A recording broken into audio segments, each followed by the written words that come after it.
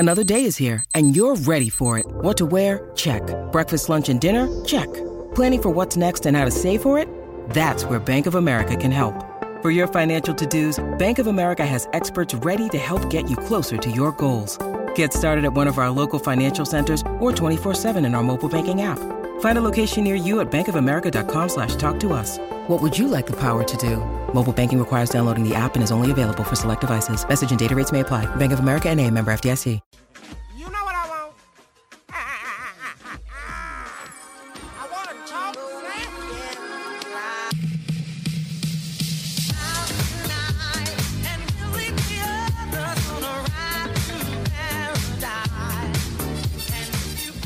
Hey, that's pretty good. The Raptors defeating the Atlanta Hawks 139-109. Pretty close, 5 points away from tying the record. Other records were set tonight. Scotty Barnes hitting the most threes he's ever hit in his career, 5. Pascal Siakam has hit more free throws than he hit in this game, but 13 of 16 from the line. Really big deal. Trae Young probably with one of his worst plus minuses he's ever had. I believe he was minus 29 at the end of the game. His minutes, the Raptors found ways to defend him extremely well, the team extremely well. And yes, this is the Raptors Reaction Podcast. I'm your host, Samson Folk, of course. And this is brought to you by Goldfinger Law. And hey, shout out to Goldfinger Law, where there's no fee unless you win. And you can contact them at 416-730-1777. What a game this was. I was cozied up in the media 116 section watching this game. And the second half is really where everything kind of pops off, both on offense and on defense for the Raptors. We saw probably the first game where teams were a little bit more reserved with wanting to double Pascal. Pascal got accustomed to that and then started completely destroying anybody who kind of was near him. 16 free throw attempts is not a guy who isn't, putting his will into the game, putting his stamp on the game, leaving his mark, all this kind of stuff. 31, 12, and 6 at the end of it. Gary finished with 21. Scotty finished with 21, 7 boards, 8 assists as well. The 5 threes, as I mentioned before. And yeah, like Pascal plus 30, Scotty plus 31. Everybody except for Malachi Flynn was a positive in this game. And even Malachi, it was just more so he was playing without Pascal for the most part. And when you play without Pascal during this season, you lose minutes typically. And he just didn't have as much crossover there. And he had a little bit of trouble defensively, but I thought he got to quite a few important places on the floor. But I guess we could start with OG Anunoby, who was absolutely tremendous. And I say start as I'm like 2.5 minutes into it, but he was tremendous. 14 points, 6 boards, 3 assists, 6 steals. That's right. You heard it correct. 6 steals. He was everywhere. He's a ball hawk as per usual, stealing and getting into passing lanes, but also on ball, being an absolute pest. And pest doesn't even seem like the correct word because he's so big and imposing. It's an overwhelming thing. I believe it was Jalen Johnson or DeJounte Murray. I can't remember who it was on the sideline. And OG picked him once, kind of blew up a dribble handoff play. Picked the ball, he got it back, and then OG picked it again and went up the other side of the court. And OG, Pascal talked about it after the game. Everybody was saying like, hey, thoughts on OG? He's pretty good. And he was like, yeah, this is a guy who can be in consideration for Defensive Player of the Year. And he says he talks to OG about this, consistency, providing that same level of effort all the time. And I got to be honest with you, he might just be telling us what we want to hear or the classic stuff as media, because OG's effort on defense, I do not find that it wanes very often. Although Louis Atzman posited that perhaps somebody told OG, like, hey, good defense doesn't really make the all-defense team. You could be the best defender in the world, but you got to get those block and steal rates up. And boy, howdy, 2 blocks tonight, 6 steals. His block and steal percentages are the highest they've ever been. And he is almost single-handedly bringing the Raptors defense to a respectable point. And it's no surprise that he had lots of success today as an off-ball guy, but also on ball. The Raptors tip goes, the ball is in Trae's hands. Who's standing across from him? OG Anunoby. And that was largely what the Raptors went with right away. then in the second half, after struggling at the point of attack to some degree, because even if it's OG at the point of attack, even if he's great, that means that Trae isn't going to isolate. You still have that thing where that screen is coming up. Capella or Collins, two of the best screening partners in the NBA, they play with Trae. That matters a little bit. But OG is going to get behind. And off the start, they were targeting Koloko in drop. And Koloko is not good in drop. He's quite bad at it currently. He's good at other things. As a low side rotating guy, protect the rim, pretty good. He has a good sense for it. His length is massive on that end, kind of contesting around the bucket in those kind of, dog pile scenarios. Guy tries to go up, that hand juts out right at the end. That's impactful. But when he was the guy in drop involved in that action, he had just a ton of trouble. Fouled early, they gave up shots and stuff like that. But that was something that the Raptors adjusted to, and they went with Khem Birch to start the second half. And this story of this game that I'm writing about is about OG, Precious, and Khem, and how they kind of changed the defensive fabric of this game. Because Pascal, who has been involved in a lot of actions guarding the best players on other teams like Donovan Mitchell, Kyrie Irving, Jimmy Butler, like James Harden, Tyrese Maxey, all these guys, but he didn't really get a crack at Trae Young, only in switches, right? And OG definitely had cracks at him. Precious had a lot of good possessions, and Scotty had a couple as well. Although Scotty, he still plays quite high. He doesn't let his length act as a buffer. He wants to get into dudes, and I understand that impulse because if you're a big imposing dude, why not try it? But this is Trae Young. These are NBA guards. They beat him off the bounce a lot of the time. But man, Precious and OG in particular, I was so impressed with how they played against him. And to start that second half where the Raptors really started taking over the game was Khem Birch in the middle. They put him in there and he did what he did last year for a few games. He had an up and down season, mostly down season. He was playing injured and nobody knew that meniscus. But Khem comes in, he plays drop. He plays it really, really well. He gets into positions where Trae isn't getting exactly what he wants, but also, Khem is starting to incentivize those tougher shots. And you have a guy like OG climbing over top to try to get into the play. Trae feels that pressure from behind. And Khem is providing enough resistance at the point of attack and making sure that Capella isn't going to be the guy catching lobs and all that kind of stuff. Really playing the middle, really doing a good job in that cat and mouse game. And the Raptors helpers, the rotation to the strong side of the court, right?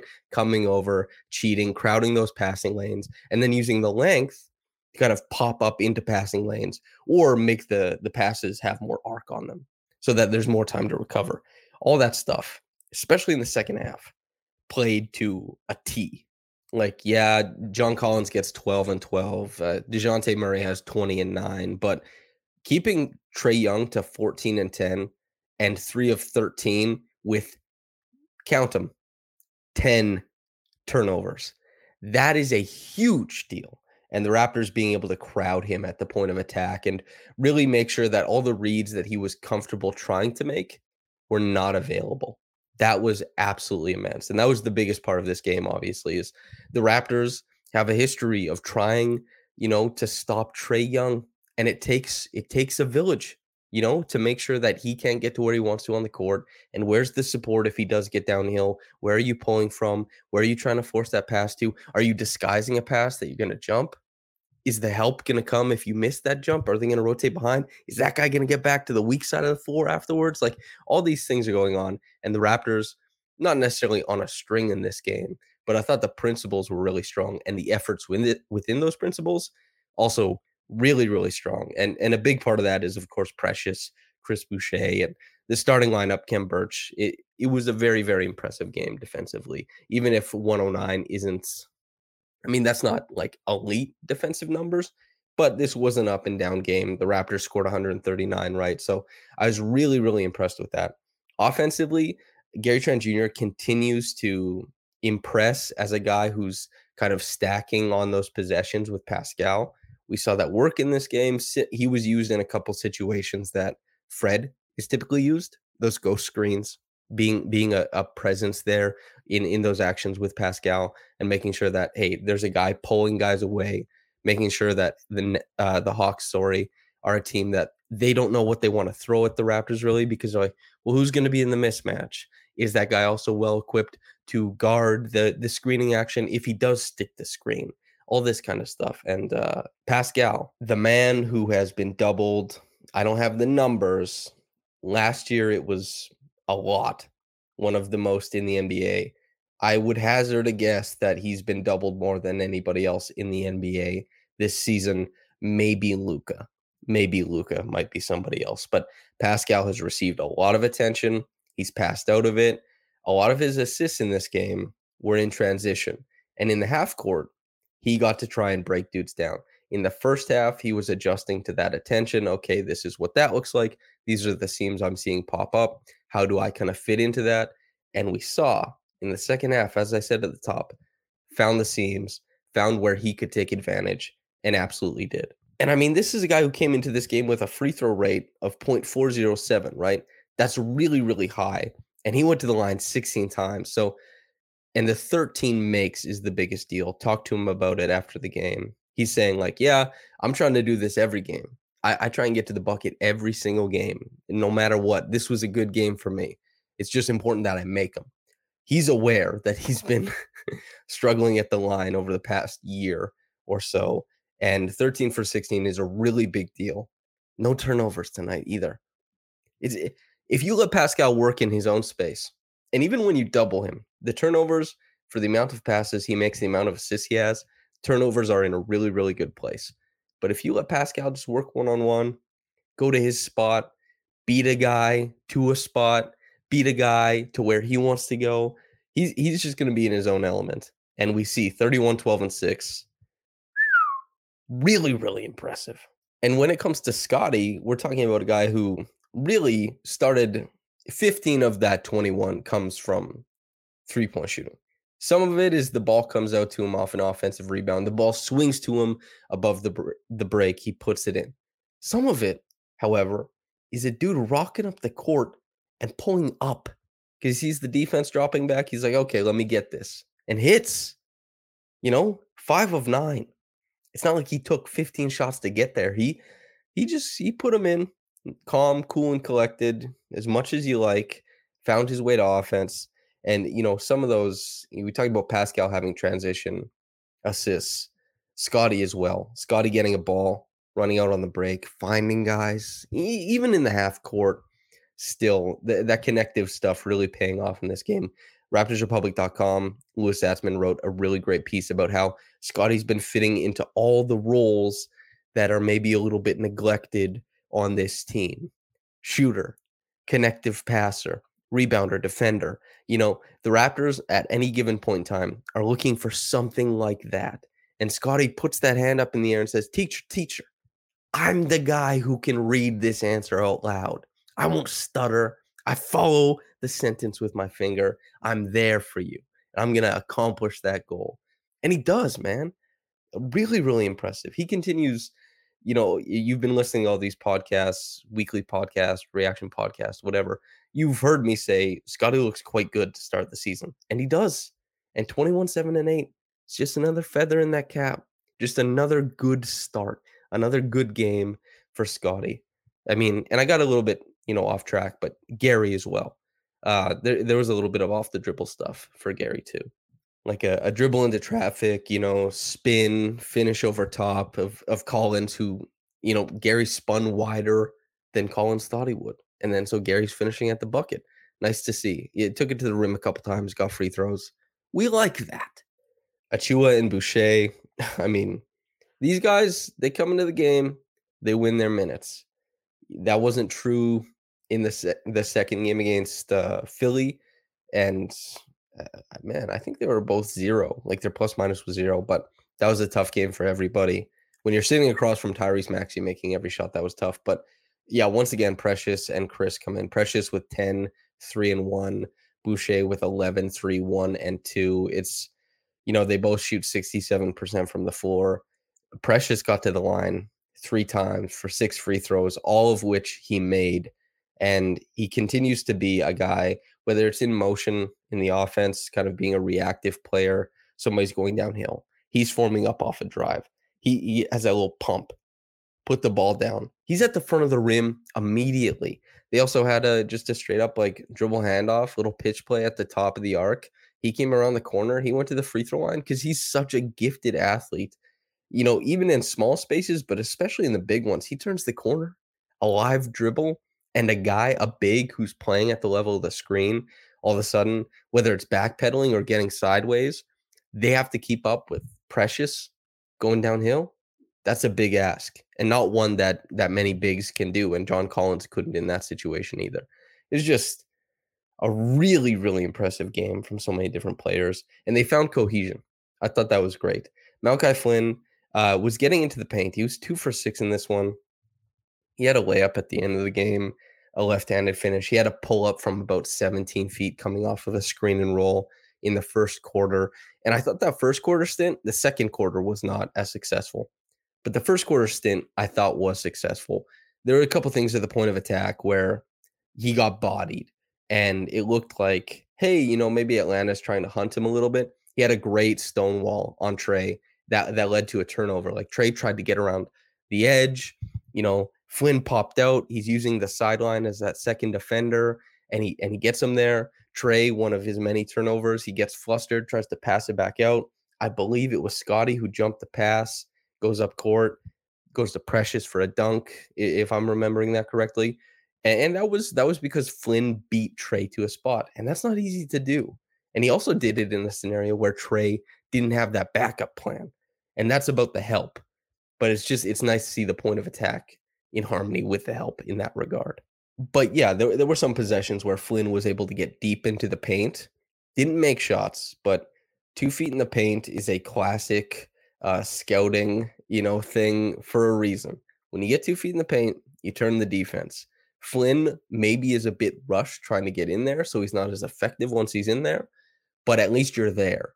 Then you can begin to kind of, take into account, okay, this is how the defense responds to me.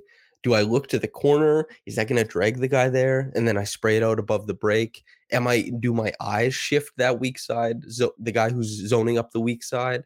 Does my body language do it? Do I need to pass fake right after I pick up the dribble so that I can jump afterwards and make the pass once he's, committed? Like all this type of stuff, you learn and you kind of do that stuff, but you'll never learn that.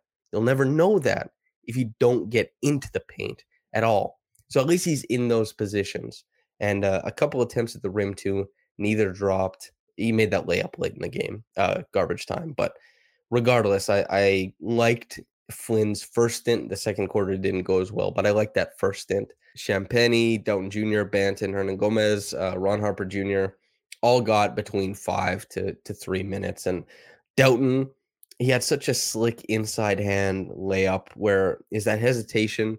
I can't remember who he beat above the break, but he beat a smaller big above the break, got to the rim. It's just flexing a first step that's still quite good at the NBA level. It's not just a first step that wins at the 905 at the G League level. This is a first step that can get a guy places in the NBA. Champagnie, 2 really great finishes at the bucket, one off of a cut, one off of a handoff. I was really impressed with that. I've been saying for some time, and I wasn't backed up by the statistics, it's still a small sample, that this is a really good finisher. And so that was nice to see him finish both of his attempts there.